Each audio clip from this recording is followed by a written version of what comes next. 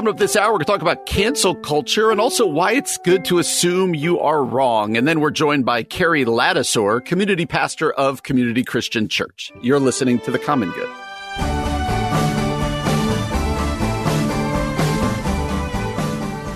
Hey everybody, welcome to The Common Good here on AM 1160, Hope for Your Life, alongside Ian Simpkins. My name is Brian Fromm. It is a snowy Tuesday afternoon. I can look out my window now. It is still snowing. Ian, this amount of snow puts a smile on your face, makes you grumpy because you got a shovel, a little bit of both. How are you doing today?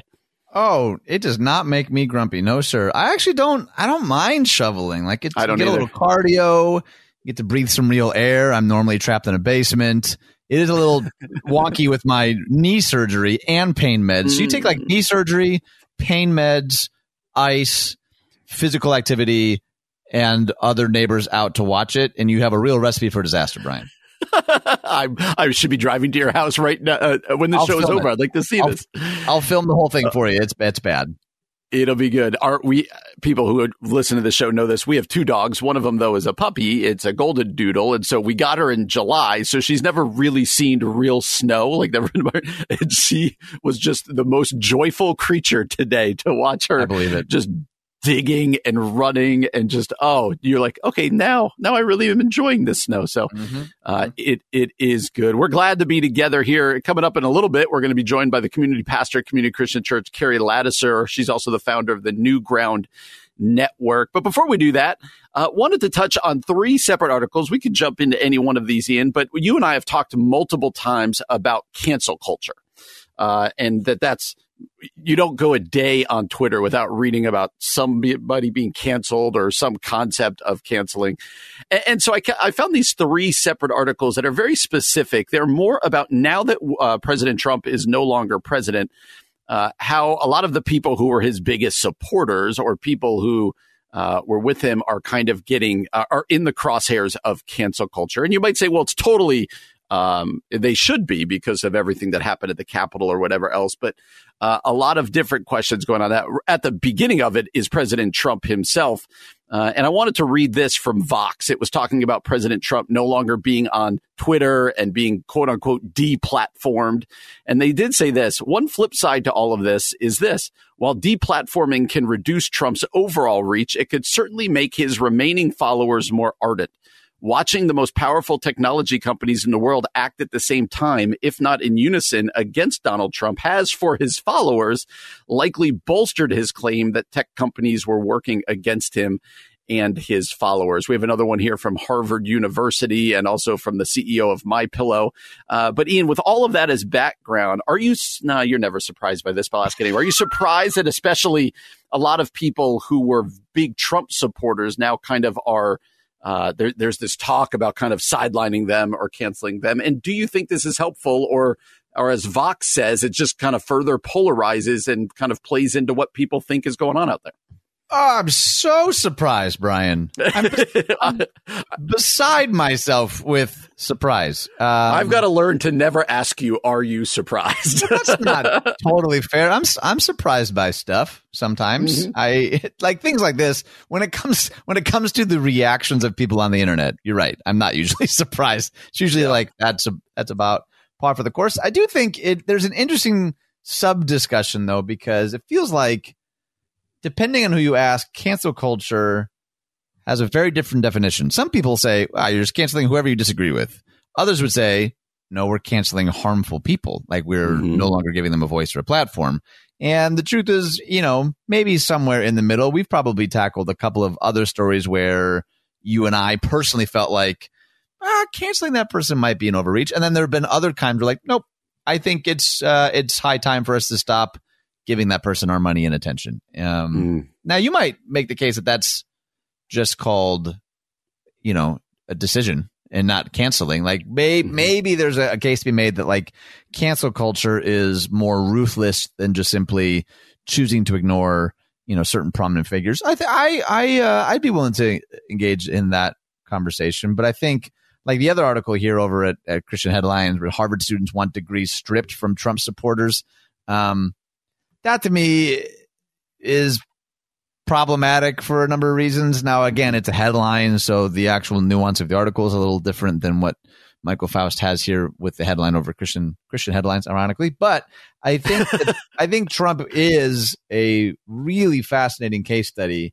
because with some of the restrictions that he's facing, and not just because there are restrictions, but because he arguably, at least for that office, was utilizing those platforms more than any other president in history. So to have those avenues closed off, like, what is he going to do now? Like, is he going? Yeah. I mean, is there going to be? There's been whispers of like a new social media platform or some sort of webisode or TV network, or I mean, there's a lot of whispers right now, it seems, but it doesn't seem likely that we're just not going to hear from him. Like, that to me seems obvious. I think a safe bet. Yes. But what that actually looks like, though, is anyone's guess. And so if you're of the camp that like, oh no, we need to cancel him at every turn, like, that seems almost impossible.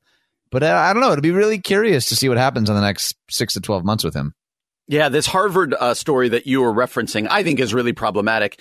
The students have launched a petition urging the university's administration to revoke the degrees of Kayleigh McEnany, Ted Cruz, and other Republicans who oppose the certification of electors for President-elect Joe Biden. You can go through and read it. We've got up at our Facebook page where kind of their reasoning behind it. I think that's a dangerous precedent. But I do think the interesting one for me is Mike Lindell through MyPillow. He's now gotten pulled from Bed Bath & Beyond and some other places, and where some people were like, hey, you need to boycott the places that haven't pulled him.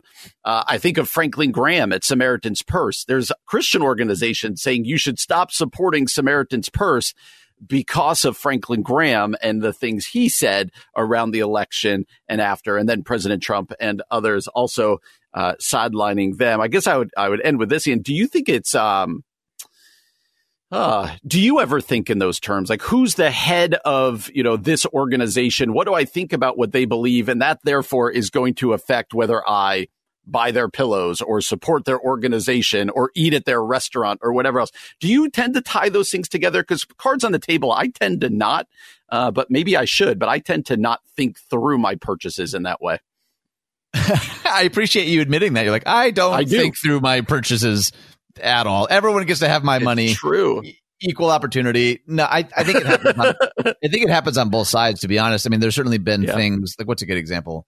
There have been things that authorities at Starbucks have said, and Christians have come out and said, well, we need to stop buying Starbucks. I remember even when I was a kid, hearing reasons why we shouldn't be supporting Red Lobster. So I don't think it's a new argument. I think it does go both ways. Something like Samaritan's Purse is extra tricky because Samaritan's Purse as an organization has legitimately done some tremendous work. That's right. I do find a lot of what Franklin Graham says as problematic, and maybe even more than just problematic at times. But I have a hard time personally getting there saying like, oh yeah, the whole organization needs to be canceled. Now, there have been people that have called for his resignation and things like that. I think that again, just because it happens on both sides doesn't necessarily mean that I'm in favor. But I also am a big believer that we do more than just vote every 2 to 4 years. Like, we vote with our wallets. We vote what we choose to support or not support, where we choose to spend our money.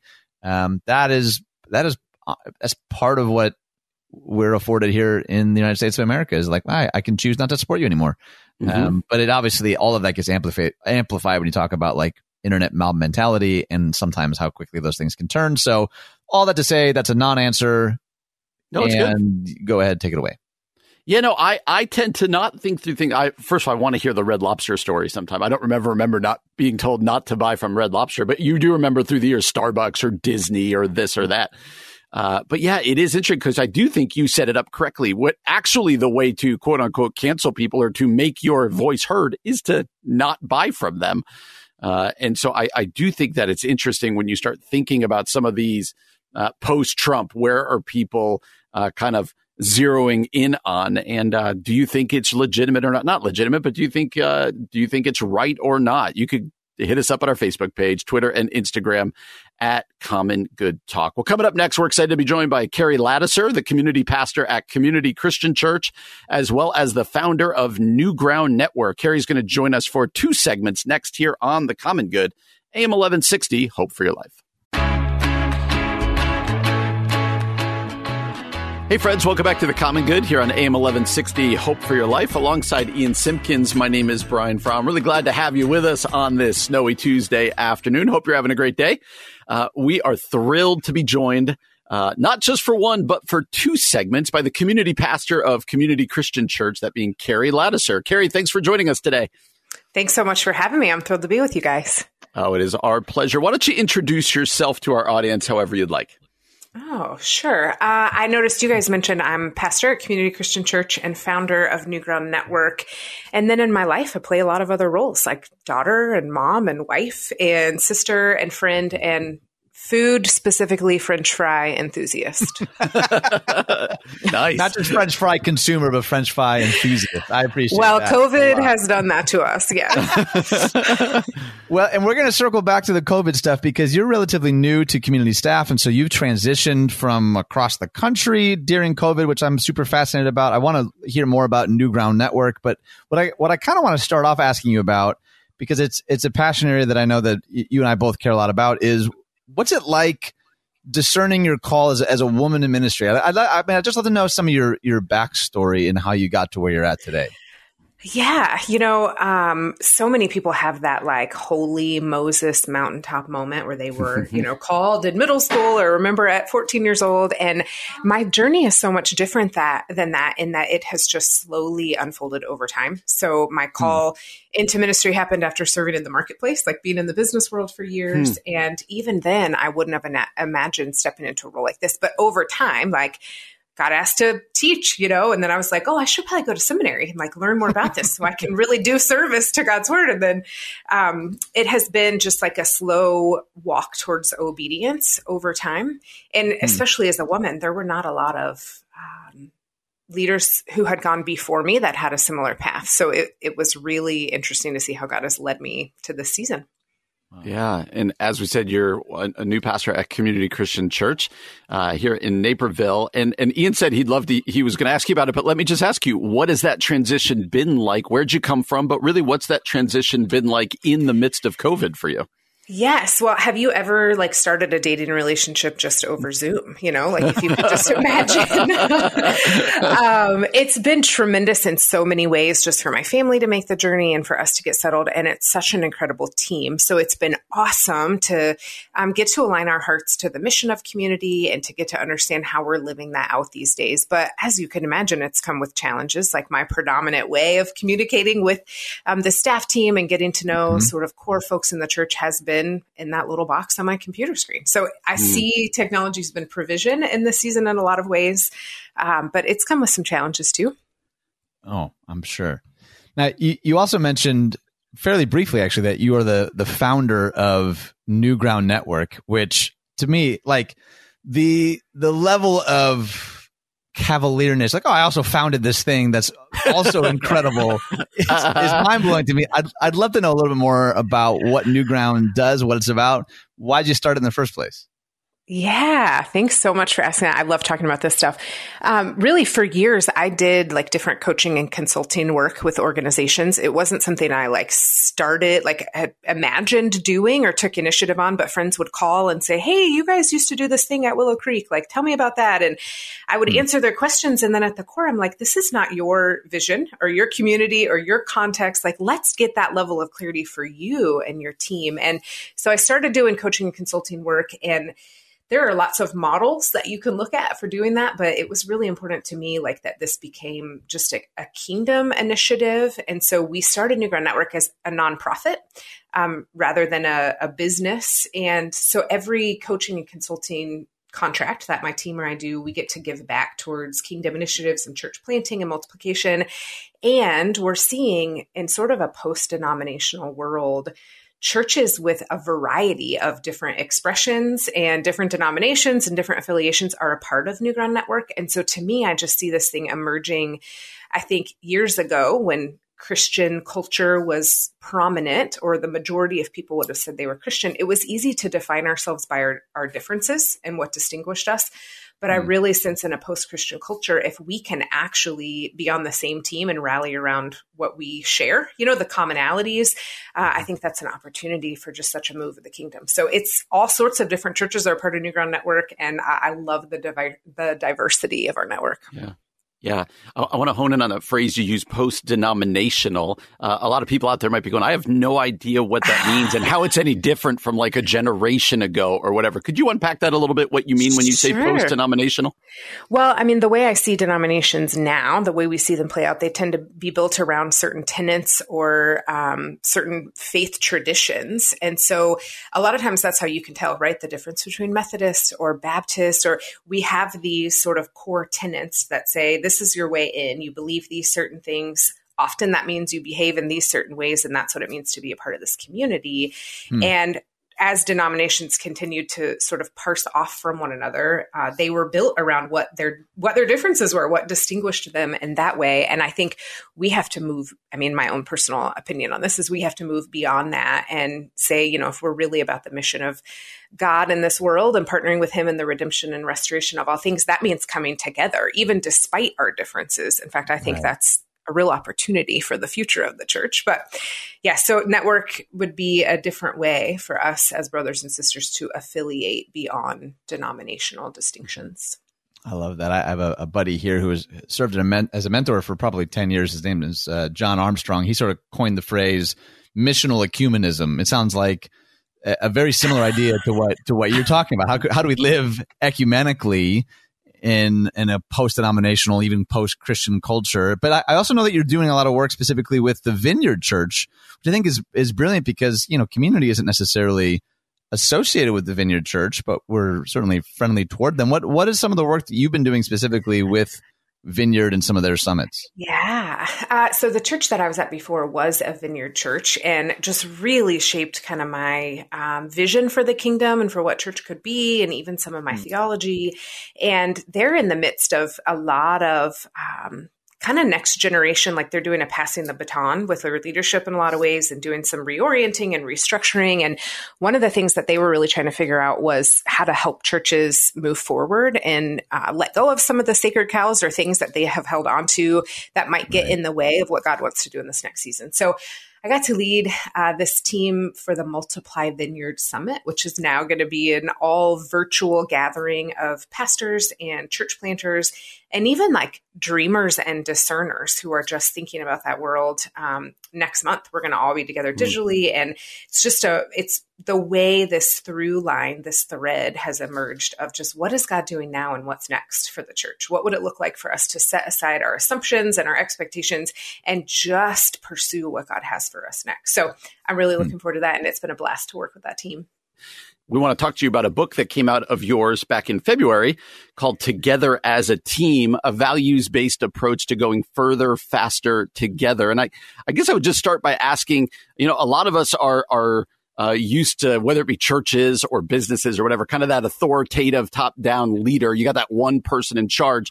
What do you see as kind of the value or even the benefit of what makes it better to kind of go as a team, this kind of team leadership model? Yeah. Oh, I'm so glad you asked me that. There's a ton that immediately come to mind. And, one of those is empowerment. Like I do coaching work with organizations, ministries, churches, some business organizations as well. And that top-down leadership model can present such a bottleneck when it comes to seizing impact. Whether your impact is a financial bottom line or whether it's lives transformed, when everything in an organization rises and falls on the, approval, the energy, the creativity of one person, it limits what that organization or team or church is capable of. So empowerment and impact, are the two immediately that come to mind. But of course, there are several advantages to a more shared, really, I call it values-based leadership model, where we are committed to a set of values, to clarity around our mission and our vision and our strategy. And then people are empowered to run because they know what it is we're running after. I think that's great. One of the other things or the phrases that Brian and I have talked a lot about since March is this idea of healthy rhythms. And we've talked about rule of life, and we've talked about Sabbath and things that, for a lot of people maybe weren't a priority before the pandemic. But I think thinking about leadership and trajectory going forward, I know that's something that you care a lot about, and you're actually doing something with our friend Winfield Bevins. I'd love to know, one, a little bit, what does that look like? Like, what is this content you're creating? And two, if you'd be willing to share a little personally, what are some of those weekly rhythms that have been just lifesavers for you in this season? Yes. So I'm partnering with Winfield Bevins. We're actually co-hosting this podcast, webinar.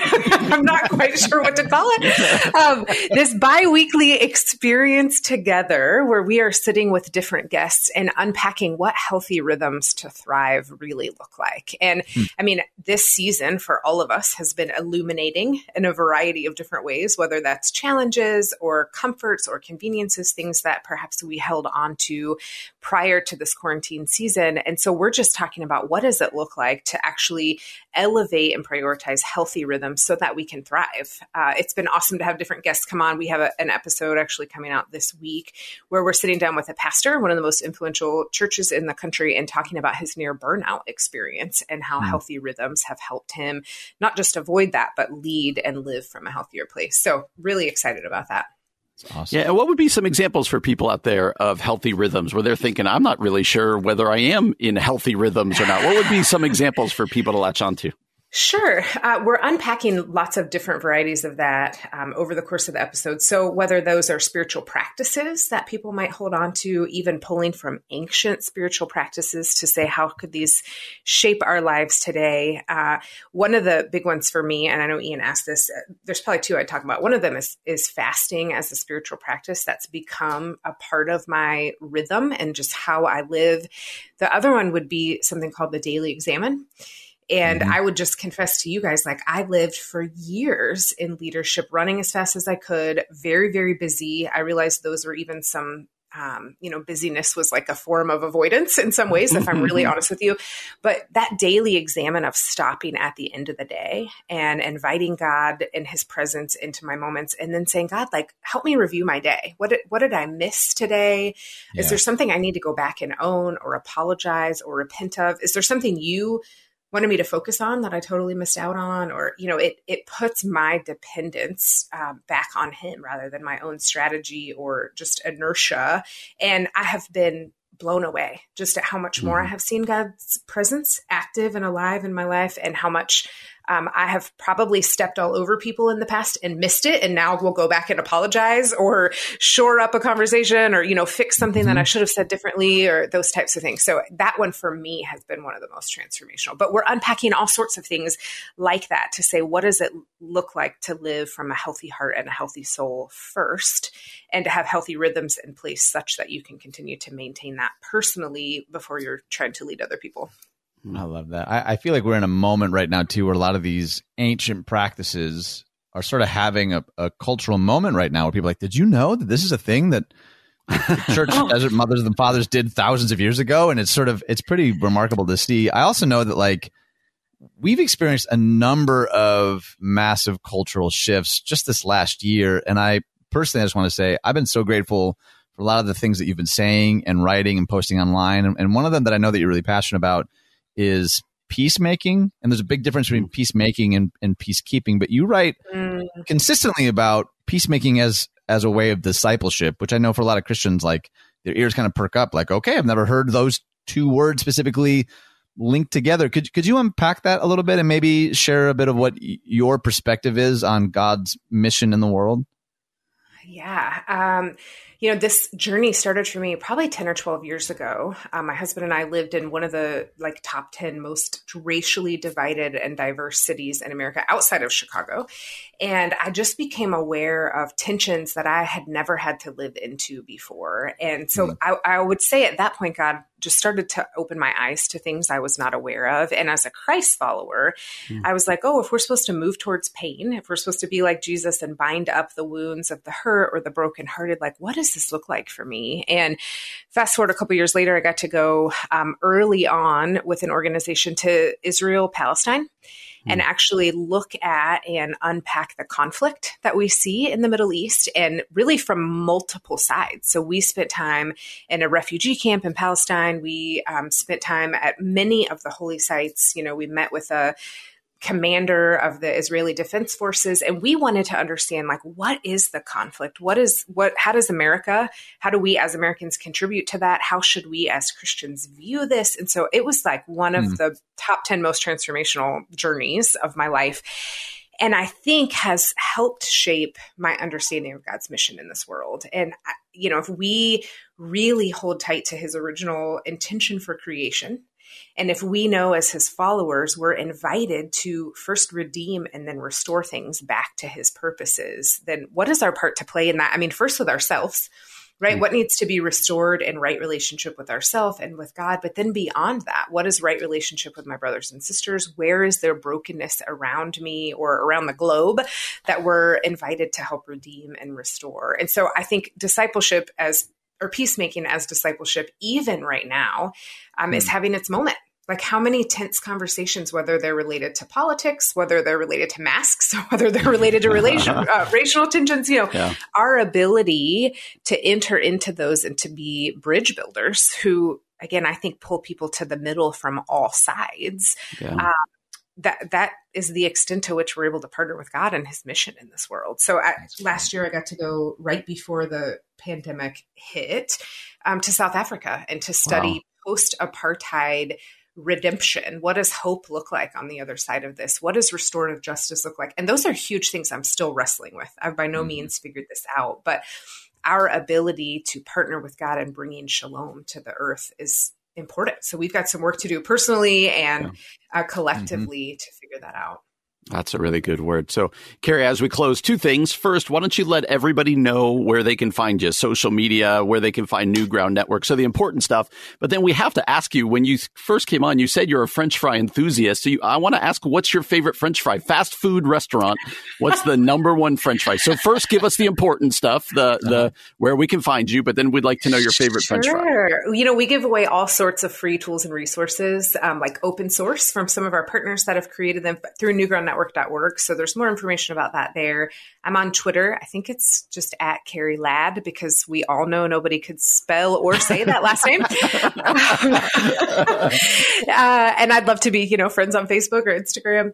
I will say I have to deviate a little bit from your question, Brian. And say, we have perfected the homemade French fry in our house. You have to cut and then soak the potatoes, deep fry them, and there's no fast food place that can compare. Wow. That's next level. Okay. That's next level.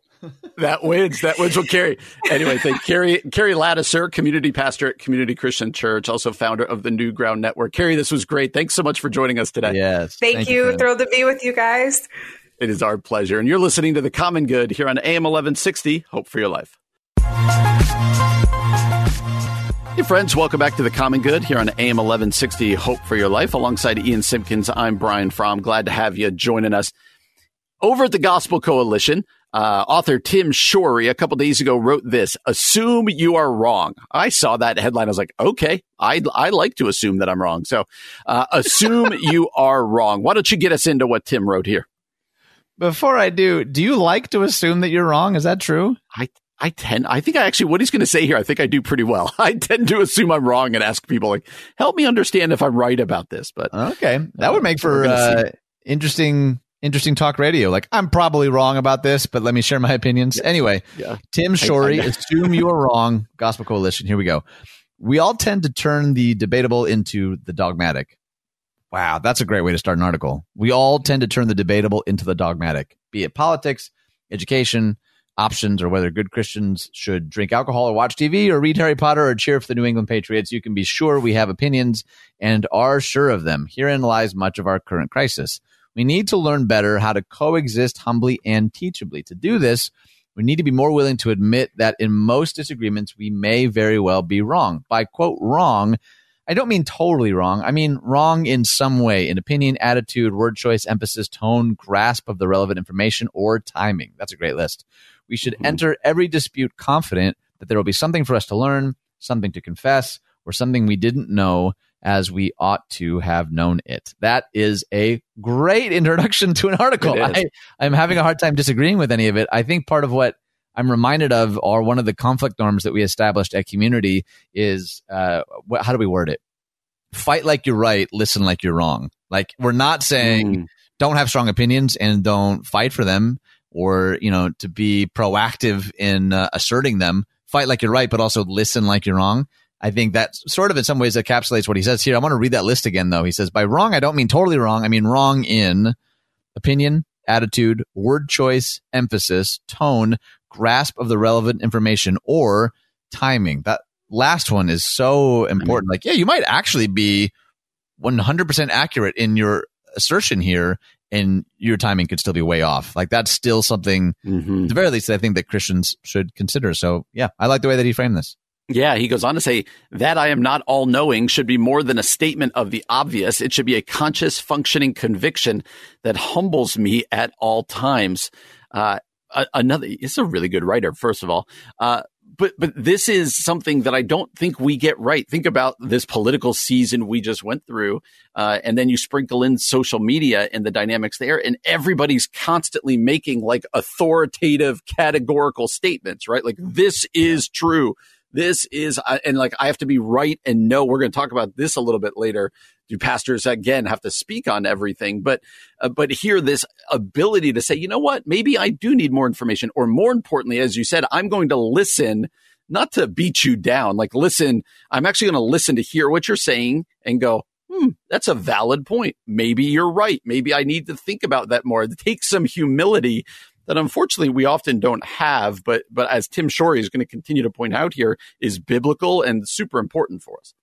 I wonder why you think it's so rare, because there's certain aspects to arguments, and I guess depending on the intensity of the subject matter, we're probably more or less likely to admit that we're wrong. Like, if it's, let's use like an extreme example. Someone's standing on some train tracks and a train is coming.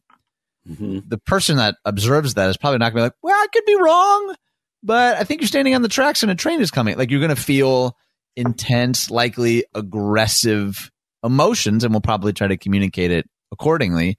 I do feel like often, especially online, because of so much is missed in how we communicate digitally, especially written, there can be like a real assuredness of like, not only am I completely right, but it's urgent that you also understand that I'm right. And so therefore, I'm like closing myself off even more so from in any way assuming a posture of humility or even a willingness to listen, because it's so important that you understand right now just how right I am.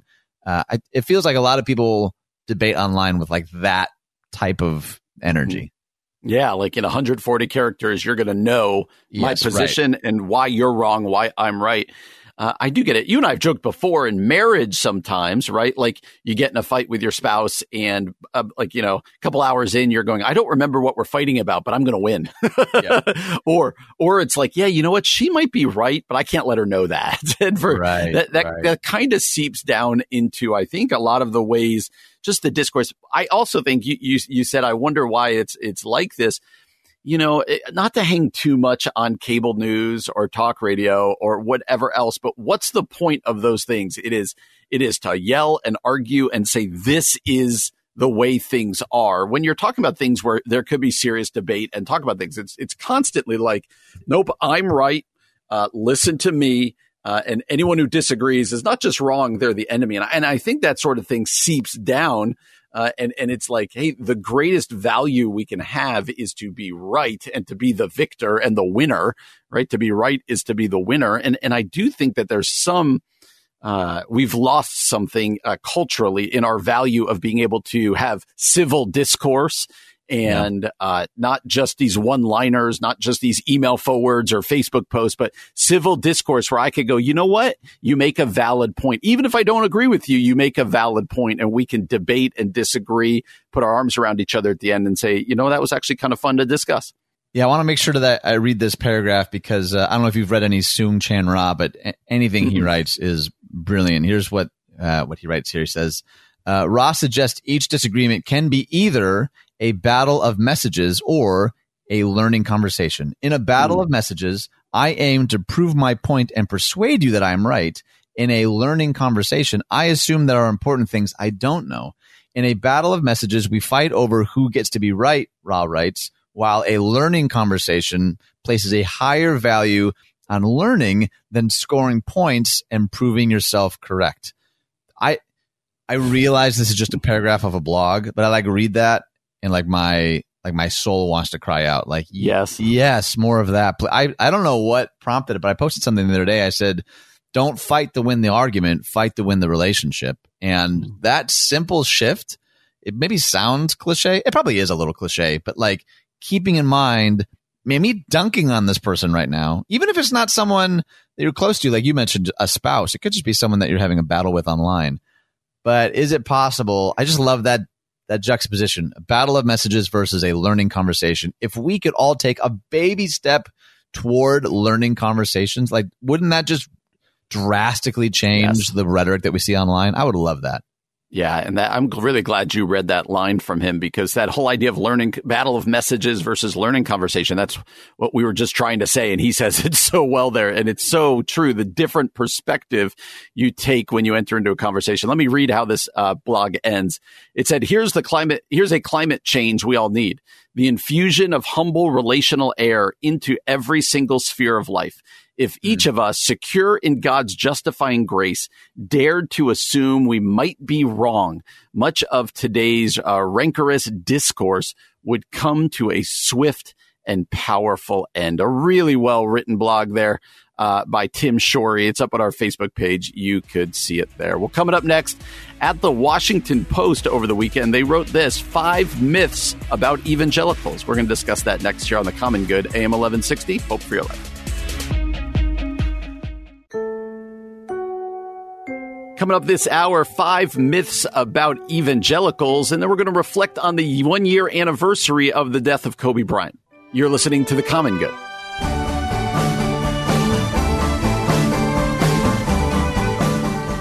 Hey everybody, welcome back to The Common Good here on AM 1160, Hope for Your Life. Alongside Ian Simpkins, I am Brian Fromm. Glad to have you with us on this snowy Tuesday afternoon. Hope you're having a great day. Well, at the Washington Post, Kristin Dumez, I'm not sure, D-U-M-E-Z. She's the author of the book that has been widely read. Can books go viral? If a book could go viral, this one's kind of gone viral in especially the evangelical world. It's called Jesus and John Wayne, How White Evangelicals Corrupted a Faith and Fractured a Nation. I've heard of more people reading that book that right now, and I actually have it on my shelf here. I haven't had a chance to read it. Got it for Christmas.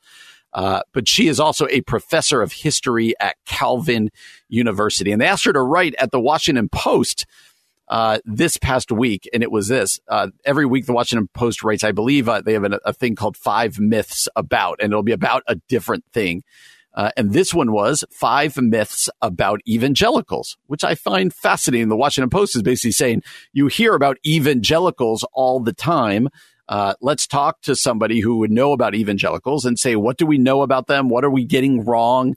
And so this is 5 myths. I thought we would work our way through, but let me just read her open. She writes, once commonly referred to as, quote, born-again Christians, in contrast to mainline Protestants such as Presbyterians, Episcopalians, and Lutherans, evangelicals have in recent decades become increasingly influential in American religion, culture, and politics. Their movement is associated with figures such as Billy Graham and Jerry Falwell Sr. and is particularly strong in the South. It represents a range of communities and beliefs, but myths abound. I'm fascinated to get through this because you and I both pastor evangelical churches. But we know with that word comes some baggage or some assumptions, I should say, some assumptions people make about you. And here, Kristin Dumez is going to say, I think some of those assumptions are unfair. So why don't you take the first one? There's 5 myths here. We'll work our way through them. Well, before I get into them, what would you say some of those assumptions actually are? Like in your own experience, I think people would be curious to know as a pastor, what are some of those myths and or assumptions that you often come up against? Yep. I think the biggest one is political. So if you're an evangelical, you have always voted Republican. And there's reasons people believe that, right? The numbers suggest, but you are automatically a Republican. And in the last 4 years, if you're an evangelical, you're automatically not just a Republican, but you're a Trump supporter. Okay. So I think that's the biggest one that we all get recently. But there's some other ones. You're vehemently anti-abortion. That you're kind of in the midst of the culture wars. Like that, I think evangelicals kind of have that. That's what people assume is going on with them. Okay, I want to just read all 5 real quickly because I think it'll whet your proverbial appetite before we get into them. So myth number 1, evangelical beliefs come strictly from the Bible. Interesting. Myth number 2, evangelicalism is traditional Christianity. Oh boy. Myth number 3, all evangelicals are conservative Republicans. Myth number 4, opposition to abortion drives evangelical politics. And myth number 5, evangelicals betrayed their values for Trump. So there's a lot of what you said in your response there that is caught up in here. So we probably won't be able to get to all of it, but let me read this first one. Myth number 1, evangelical beliefs come strictly from the Bible. The National Association of Evangelicals website says a key tenet of evangelicalism is a belief in the, quote, infallible authority of the Bible. Evangelicals often identify as, quote, Bible-believing Christians, meaning that they believe the Bible is literally true. One BeliefNet article instructs that to be a Bible-believing Christian, you must, quote, believe that all 66 books of the Bible are the Word of God and 100% accurate. But evangelical beliefs are often molded by political and cultural allegiances, not just biblical text. Political scientist Michelle Margolis has demonstrated that politics can shape religious choices just as religious belief influences political convictions. That explains why critics of the English Standard Version, a popular evangelical Bible translation, allege that accurate translations were sacrificed to promote conservative views on gender. Similarly, several evangelical theologians have advanced an interpretation of the doctrine of the Trinity that contradicts centuries of Christian orthodoxy in order to promote the subordination of women. Based on their doctrinal commitments, 44% of African Americans could be categorized as evangelical, but one 2015 survey showed that only 25% identified themselves that way. Increasingly, those who identify as evangelical are aligning not primarily with a theological system, but with a cultural and political identity. That was a mouthful, but like just jam-packed with all sorts of insight there. What do you think of that one? I think it's really important for people to realize that where we're being shaped, like she said, by political and by cultural things versus, always saying, nope, we take everything from the Bible. Like, do we? Like, I think that becomes very important to go, okay, let me go, figure out if we're actually true. I actually want to read the second one because the last three are the kind of the political ones we talked about. But this one, evangelicalism, is traditional Christianity. Billy Sunday in 1920s evangelists proclaimed this: America needs a tidal wave of old time religion. In 1963, when an Episcopal clergyman accused Billy Graham of, quote, putting the church back 50 years, Graham responded, "I'm afraid I have failed. I had hoped to put the church back 2,000 years, suggesting that that's a great line, suggesting that evangelicalism was a return to pristine ancient Christianity. As historian Timothy Gloger explains, however, early 20th century evangelicals called their movement, quote, old-time religion, even as they pioneered a new consumer-oriented faith, frequently sidestepping traditional denominational structures. Evangelicals have excelled at using modern promotional techniques to deliver their message through celebrity spokespeople and an elaborate Christian media empire. Think of ubiquitous televangelist Joel Osteen. Prioritizing an individual's personal relationship with God and plain reading of the scriptures, they also created new standards of orthodoxy, including the, quote, inerrancy of the Bible. These innovations were often sold as traditional Christianity, but they developed the faith beyond what even the Reformation innovators could have imagined. So a lot of people aren't going to agree with that one, but I wanted to make sure to read that one because that's a major one. Instead of her point is evangelicals say we're going way back to the beginning. And her point is, I wouldn't necessarily say that. So a really interesting list. The last three are pretty, as we said, political. But we're going to put this up on our Facebook page, and I think there will be some debate over them. So go there.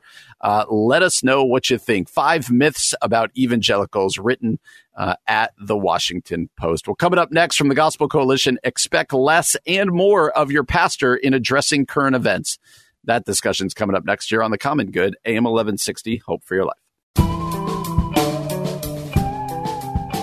Welcome back to The Common Good, AM 1160, Hope for Your Life, alongside Ian Simpkins. My name is Brian Fromm. Glad to have you with us today. Hope you're having a great day despite the snow, or maybe because of the snow, you're having a great day, but we are glad you're choosing to spend some time with us.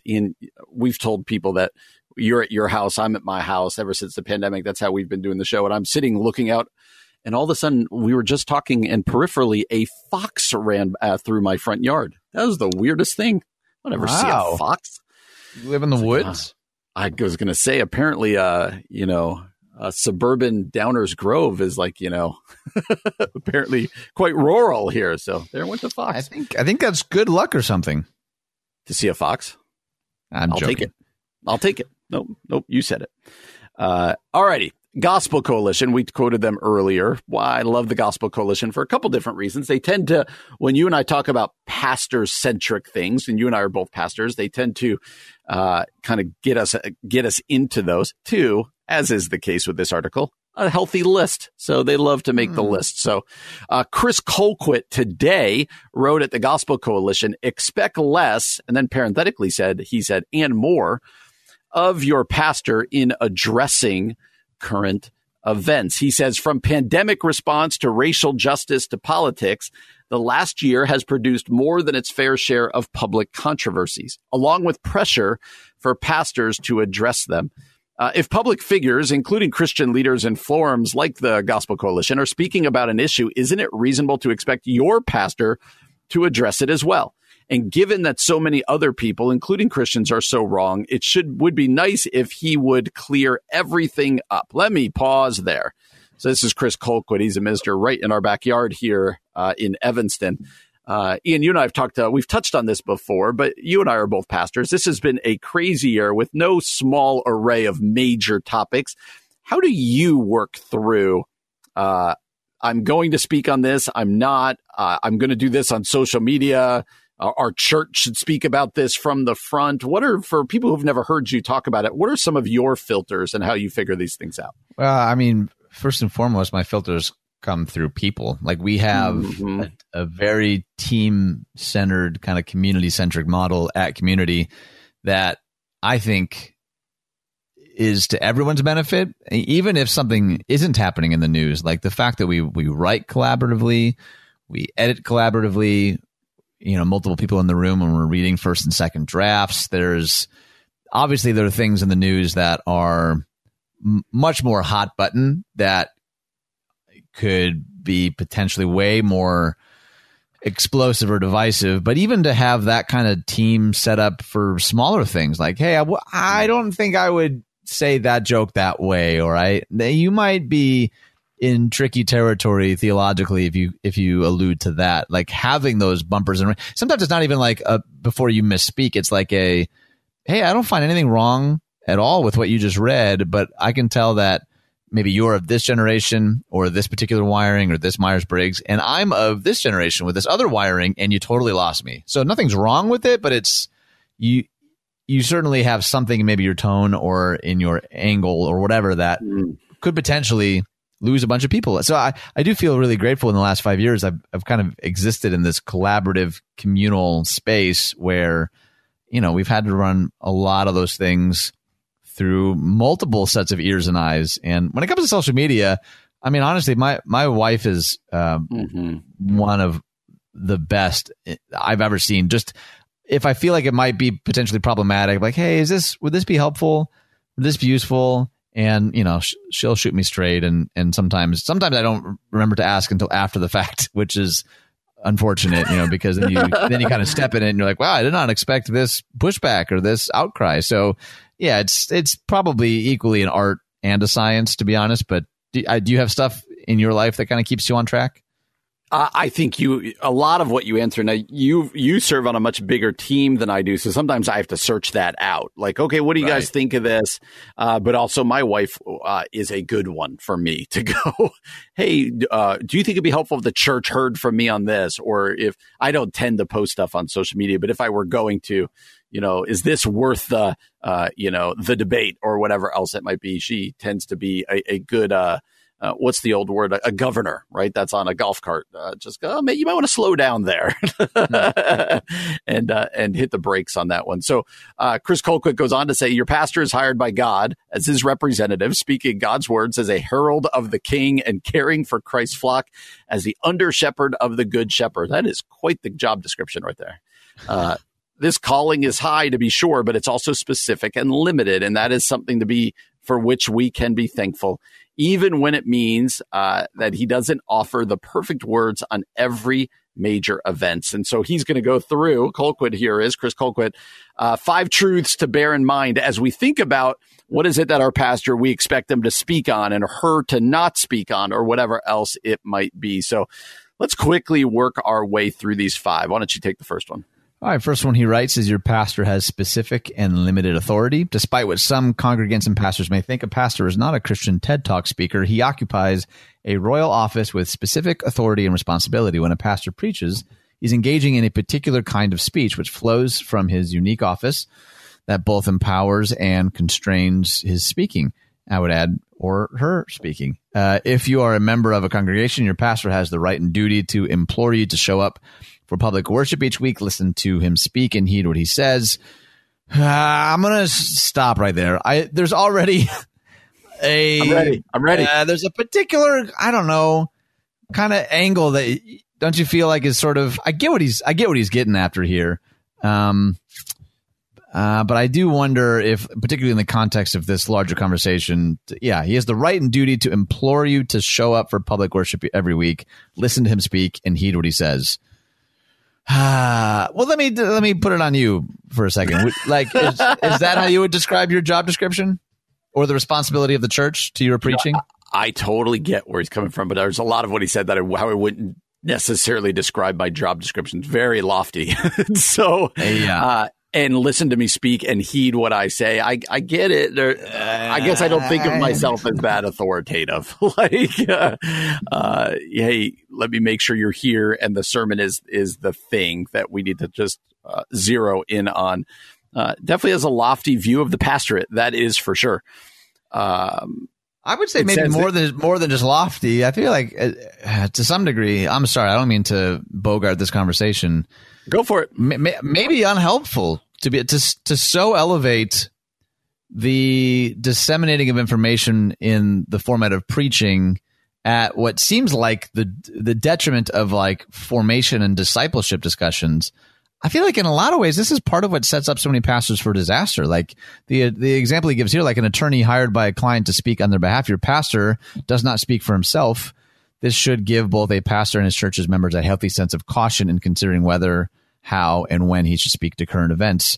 That's tricky too. And to say like, hey, your responsibility, church, is to just do what he says. I mean, there are plenty of circumstances, stories that you and I have covered even, where like, that church might have done better to not heed what that pastor said. Like there was maybe a need for higher accountability and scrutinizing of what that person said from a pulpit before, it was then slapped online and sent to the masses. I don't know. That's not really the point of this article, but I need to get that off my chest. I think it's a valid critique. I think it's fun to wrestle with articles as we go through them. Let me just read the other 5 that he says. Your pastor has specific and limited message.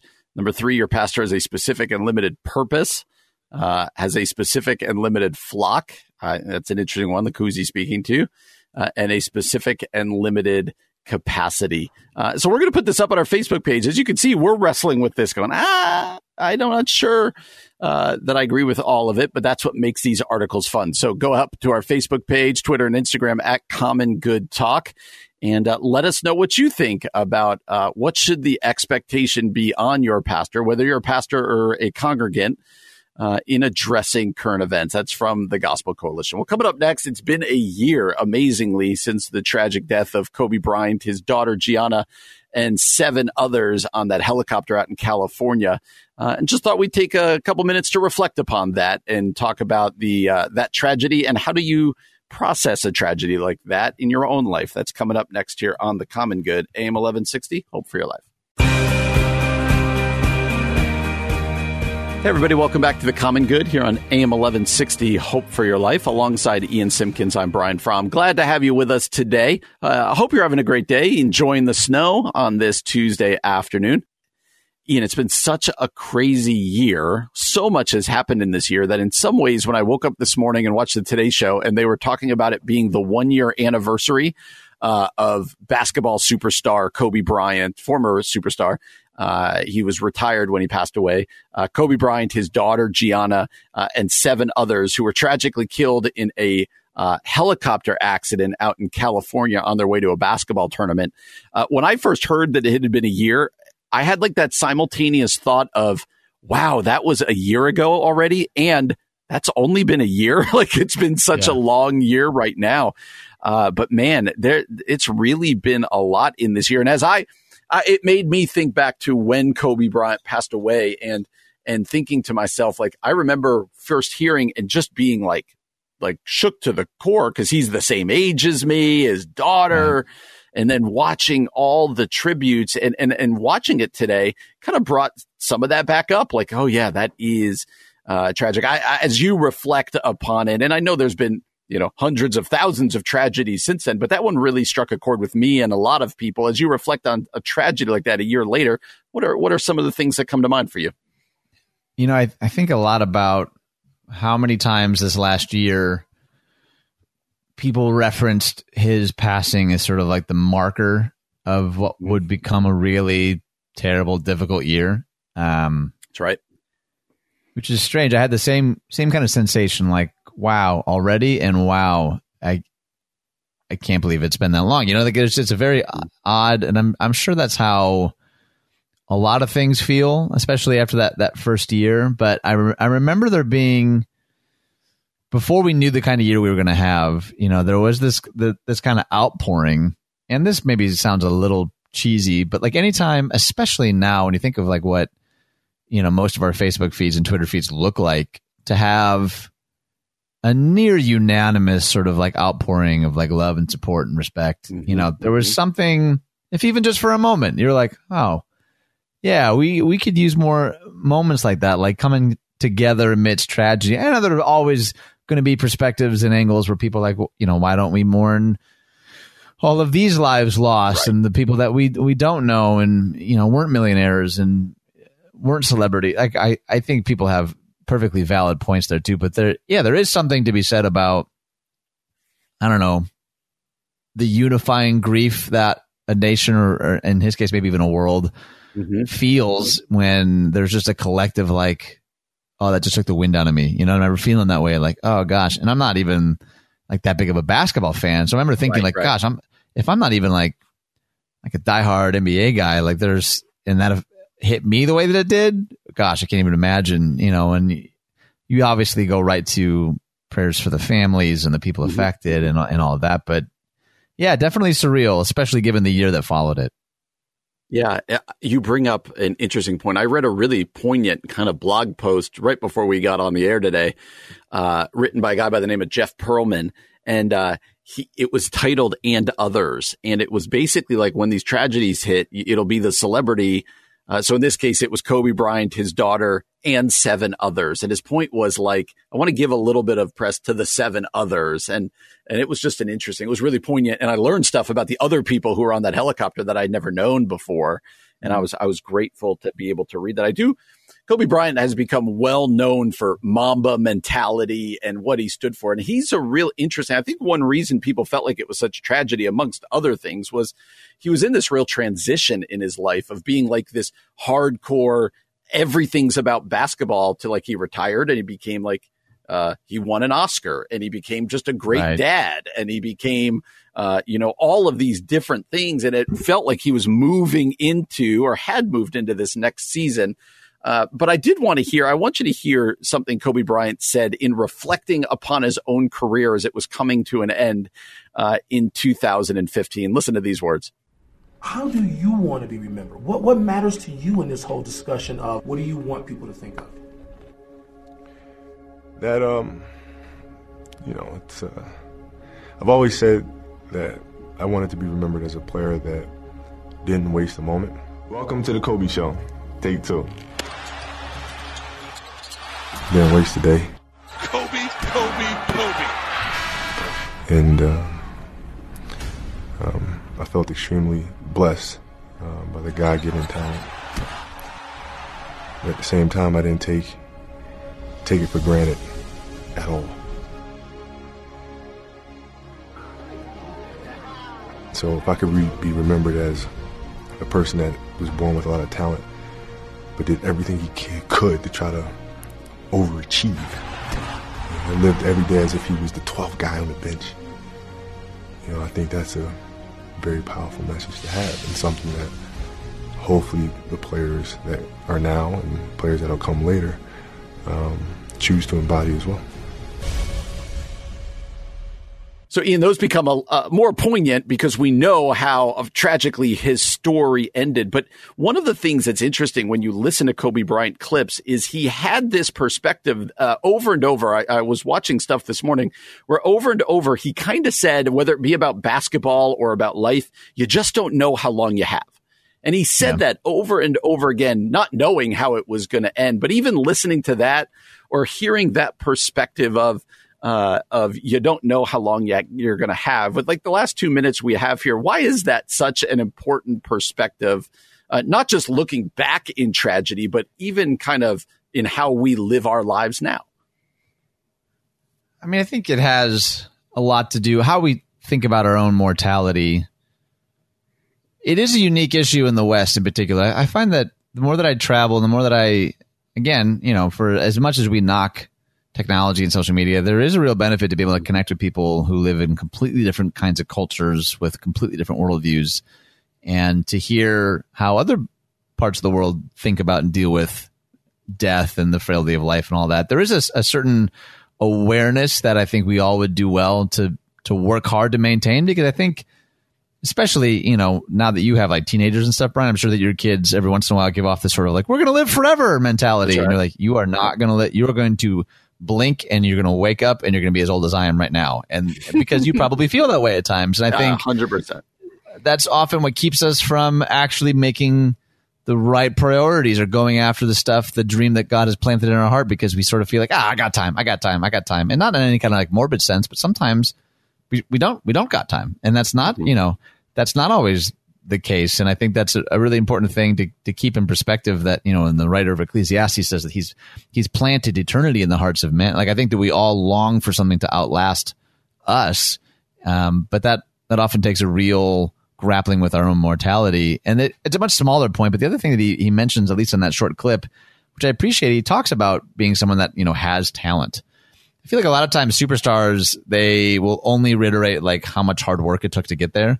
And he talks about his hard work, but he doesn't shy away from the fact, he's like, nah, there's just some God-given stuff in there that I just had. Right. And I'm grateful for that. Like, that's a posture of gratitude. Like, yeah, you worked really hard, but you also are you're just really good at this one thing. And I think that's a posture of gratitude is equally as important as we kind of navigate, this weird journey of life. Absolutely. That was well put. And again, a year later kind of brings back some of the same thoughts and the same memories. And I remember right after Kobe Bryant died, and it was tragically his 13-year-old daughter being on the helicopter, everyone said, man, hug your kids, value life. And it's just a reminder those things are still true. Hug your kids, value life, and you don't know how many days you have. And so I wanted to reflect on that. That struck me today, and I'm sure it has struck other people out there. Well, coming up next, we're going to end the show by reflecting on a very timely Bible passage. Coming up next here on The Common Good, AM 1160, Hope for Your Life.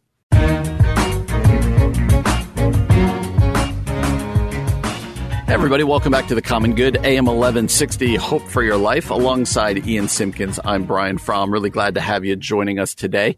Well, some of you are going, hey, man, you're almost done with the show, and I don't know what the holidays are today. Well, fret not. We're going to do them right now. Ian Simpkins, our holiday guy. What are the holidays for today? That's right. You're a holiday guy.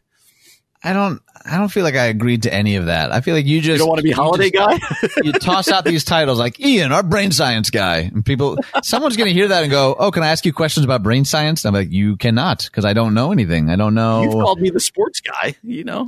That's self-proclaimed. Go back and listen to the show. You called yourself the sports guy for like the first 8 months of the show. Ian's like the arts guy, and I'm the sports guy. It's different if I'm calling you a title that you gave yourself, don't you think? I suppose. But anyway, holiday guy. What are the holidays? Oh, boy. I'm going to reference a Gospel Coalition article where you need to be open to the possibility that you are wrong. Okay. A couple of things. Here's one that I actually celebrate ever since I was there. It's Republic Day in India. So that's a big deal. It is Australia Day in Australia. So they just get their own day. That's exciting. Okay. International Customs Day. That's just everywhere, international, I guess. It's Liberation Day in Uganda. But those are the serious ones. I'm sure people want me to get to the fun ones. It's National Spouses Day, so hopefully you've already purchased your gift, Brian. Yes, of course. Obviously. It's National Green Juice Day. So that sounds disgusting. What? Why? Why does that sound disgusting? I know I'm going to get this wrong. I'm probably missing an obvious one, but can you think of any good green juices out there? Where you're like, I want that can green think juice. of a trillion. Yes. Do you not do smoothies or juices at all? You only do like iced tea and Coke? I knew I shouldn't have brought this up. I mean Coca-Cola, by the way, just so everyone's clear. He's not doing like iced tea. I do not drink soda anymore. I literally just drink iced tea in my life. Wow. Okay, yeah. There are some good green juices, Brian. They're worth finding out every once in a while. It's National Peanut Brittle Day. I love peanut brittle. Well, there you have the juxtaposition we were looking for all day long. Like, ugh, who can even think of a green juice that would be, I love peanut brittle, though. Yum. Yes. Peanut brittle all day long for Brian Fromm. Okay. And last but not least, it is Plan for Vacation Day. So there are today's holidays. Please. Oh, man, I cannot wait till vacation. Oh, my gosh. Think about how this feels like one of the major things that we've lost in the pandemic. Just obviously health being the first, like that's always the caveat, but is not just vacations, but like the ability to think about like vacations, just like, it'll be nice. Let's just, then you're like, oh wait, we can't, or would it even be worth it? So I look forward to that day. Speaking, we haven't talked, by the way, and then we're going to close the show the way we planned on it. We haven't talked. Did you see online, DuPage County, you and I, went to Tier 1 today. Restaurants are coming back open. I'm pretty excited. It feels like we're moving in the right direction here. Yeah, I was thinking of going over to Tier 1 Imports to celebrate. Hey-o! Did you hear, by the way, the cake shop was so excited, even the cakes are in tiers. So... Okay, no, you should have stopped at Tier 1 because that was a quality one. Oh, is it because your tiers are for fears? Is that why? I understand. But I'm excited. It feels like we're moving ever. So it's like restaurants are now open for indoor dining at like 25% and some other things change. So again, slowly moving in the right direction. And that's not a state. Some of you believe we're moving too slowly, some of you too quickly. But I'd just like to acknowledge there's some movement in a positive direction that I am excited for. So the way that we close the show now, just trying to give you some inspiration, some good news, just a smile on your face. And I thought, listen, what can we as pastors do when it's snowing outside? What every pastor does when it's snowing outside. Isaiah chapter 1, verse 18. So I want to read it, and then Ian, I'm gonna let you preach a little bit. You can talk, and we'll bounce this back and forth. You literally told me we were doing this 40 seconds ago, by the way. So I'm going to read a verse, and then Ian, you're going to preach on it. I have faith in you. I know how you are. All right. It says this, Isaiah chapter 1, verse 18. Come now, let us settle the matter, says the Lord. Though your sins are like scarlet, they shall be white as snow. Though they are red as crimson, they shall be like wool. So you hear this quoted all the time, especially us pastors. We think that we're being clever. Like if you're a Sunday morning and it's snowing and you're like, let me start us out of here. But the concept of this verse, super important. And as it is snowing still outside today, we're surrounded by white snow. I won't ask you to preach. Maybe just unpack that verse a little bit of inspiration, especially for those people, Ian, in all seriousness, who are out there going like, I'm not worth anything, or God could never love me. And this is what we're reading in this verse is something we see throughout Scripture. Obviously, the idea of snow on a day like today can really help us. But what would you say from this verse specifically to those people who feel that way about their relationship with God? Well, I feel like I want to let you go first because you had a reason for picking this verse specifically today. Like, is there a pastoral word? It was literally because it's snowing outside. Is that how you plan your sermons? Is that how it goes? A little bit. No, I did choose it. It does. I was out shoveling the snow today, this morning. And this verse did come to mind. And that's always a good thing when Scripture kind of comes to mind for you, when you weren't sitting and reading. And just this idea that it's this picture here in Isaiah that you know what, our sins, that the grace of God and the forgiveness of God, that our sins are as white as snow. There's other spots in Scripture that say our sins are as far as the east is from the west. That if we confess our sins, He's faithful and just to forgive us our sins and cleanse us from all unrighteousness. I myself, but I also know many people, whether it be in my church or friends, who live with this sense of guilt and shame that can be debilitating. And there's something about this idea of cleansing, white as snow, as far as the east is from the west, that I feel like is so important for us to grasp, but so difficult to grasp. So many of us have just a difficult time embracing this, but instead kind of live in this guilt and shame from things from our past or our present, that I do think that this is a super important concept, and something that if people leave kind of grasping this, I think, then we've done them a service today. Yeah, I think that's a good word, man. I think that there's probably other aspects to remember about the context of what Isaiah was saying to the people of God. When you think about prophetic literature in particular, a lot of what really had them riled up was the ignoring of justice, the ignoring of repentance, the ignoring of contrition. Like this is part of what it's interesting. I think it's easy to soften Isaiah at times because he's certainly likely the most quoted prophetic book in the Old Testament. So some of the other prophetic books are easier for us to sort of be like, that's just so dark and gloomy. But Isaiah does say some pretty intense things about like, hey, this is.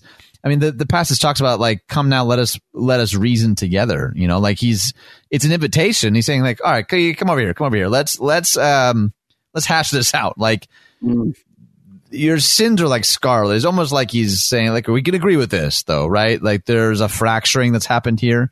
I'm the only one who can make them white as snow. Like there's a partnership type of language even in Isaiah's prophetic word here that says like, you meet with God and see if you don't at least agree on the fact that like, yeah, I've probably contributed to some toxicity in the world. Like part of that cleansing white as snow comes from a willingness to recognize, yeah, I've contributed to this in some way. And I think that's an important thing to keep in mind, I guess, when we're talking about it. It's like, it's not just this accidental passive. There is a certain recognition. I think it's part of why Jesus in the Beatitudes talks about, there's a blessedness that comes with being poor in spirit, like recognizing like, yeah, I can't clean this one up on my own. Like this is too big a debt, too big an error. Like I can't piece this back together on my own. I think that's part of what prophetic literature is pointing us towards. It's not just like, yeah, this wonderful, beautiful thing is true. It's also saying like, yeah, there's a role that we all play in that. And I think that's probably important for us to keep in mind. That's a good word, and I knew you'd preach for us. There you go. So that's a good word, and hopefully that as we end our show, and as you're out shoveling or looking at the snow, that can cause you some encouragement. We are glad that you joined us today. Please join us tomorrow again from 4 until 6. Until then, we are glad that you were with us and hope you have a great night. For Ian Simpkins, my name is Brian Fromm. You've been listening to The Common Good, AM 1160. Hope for your life.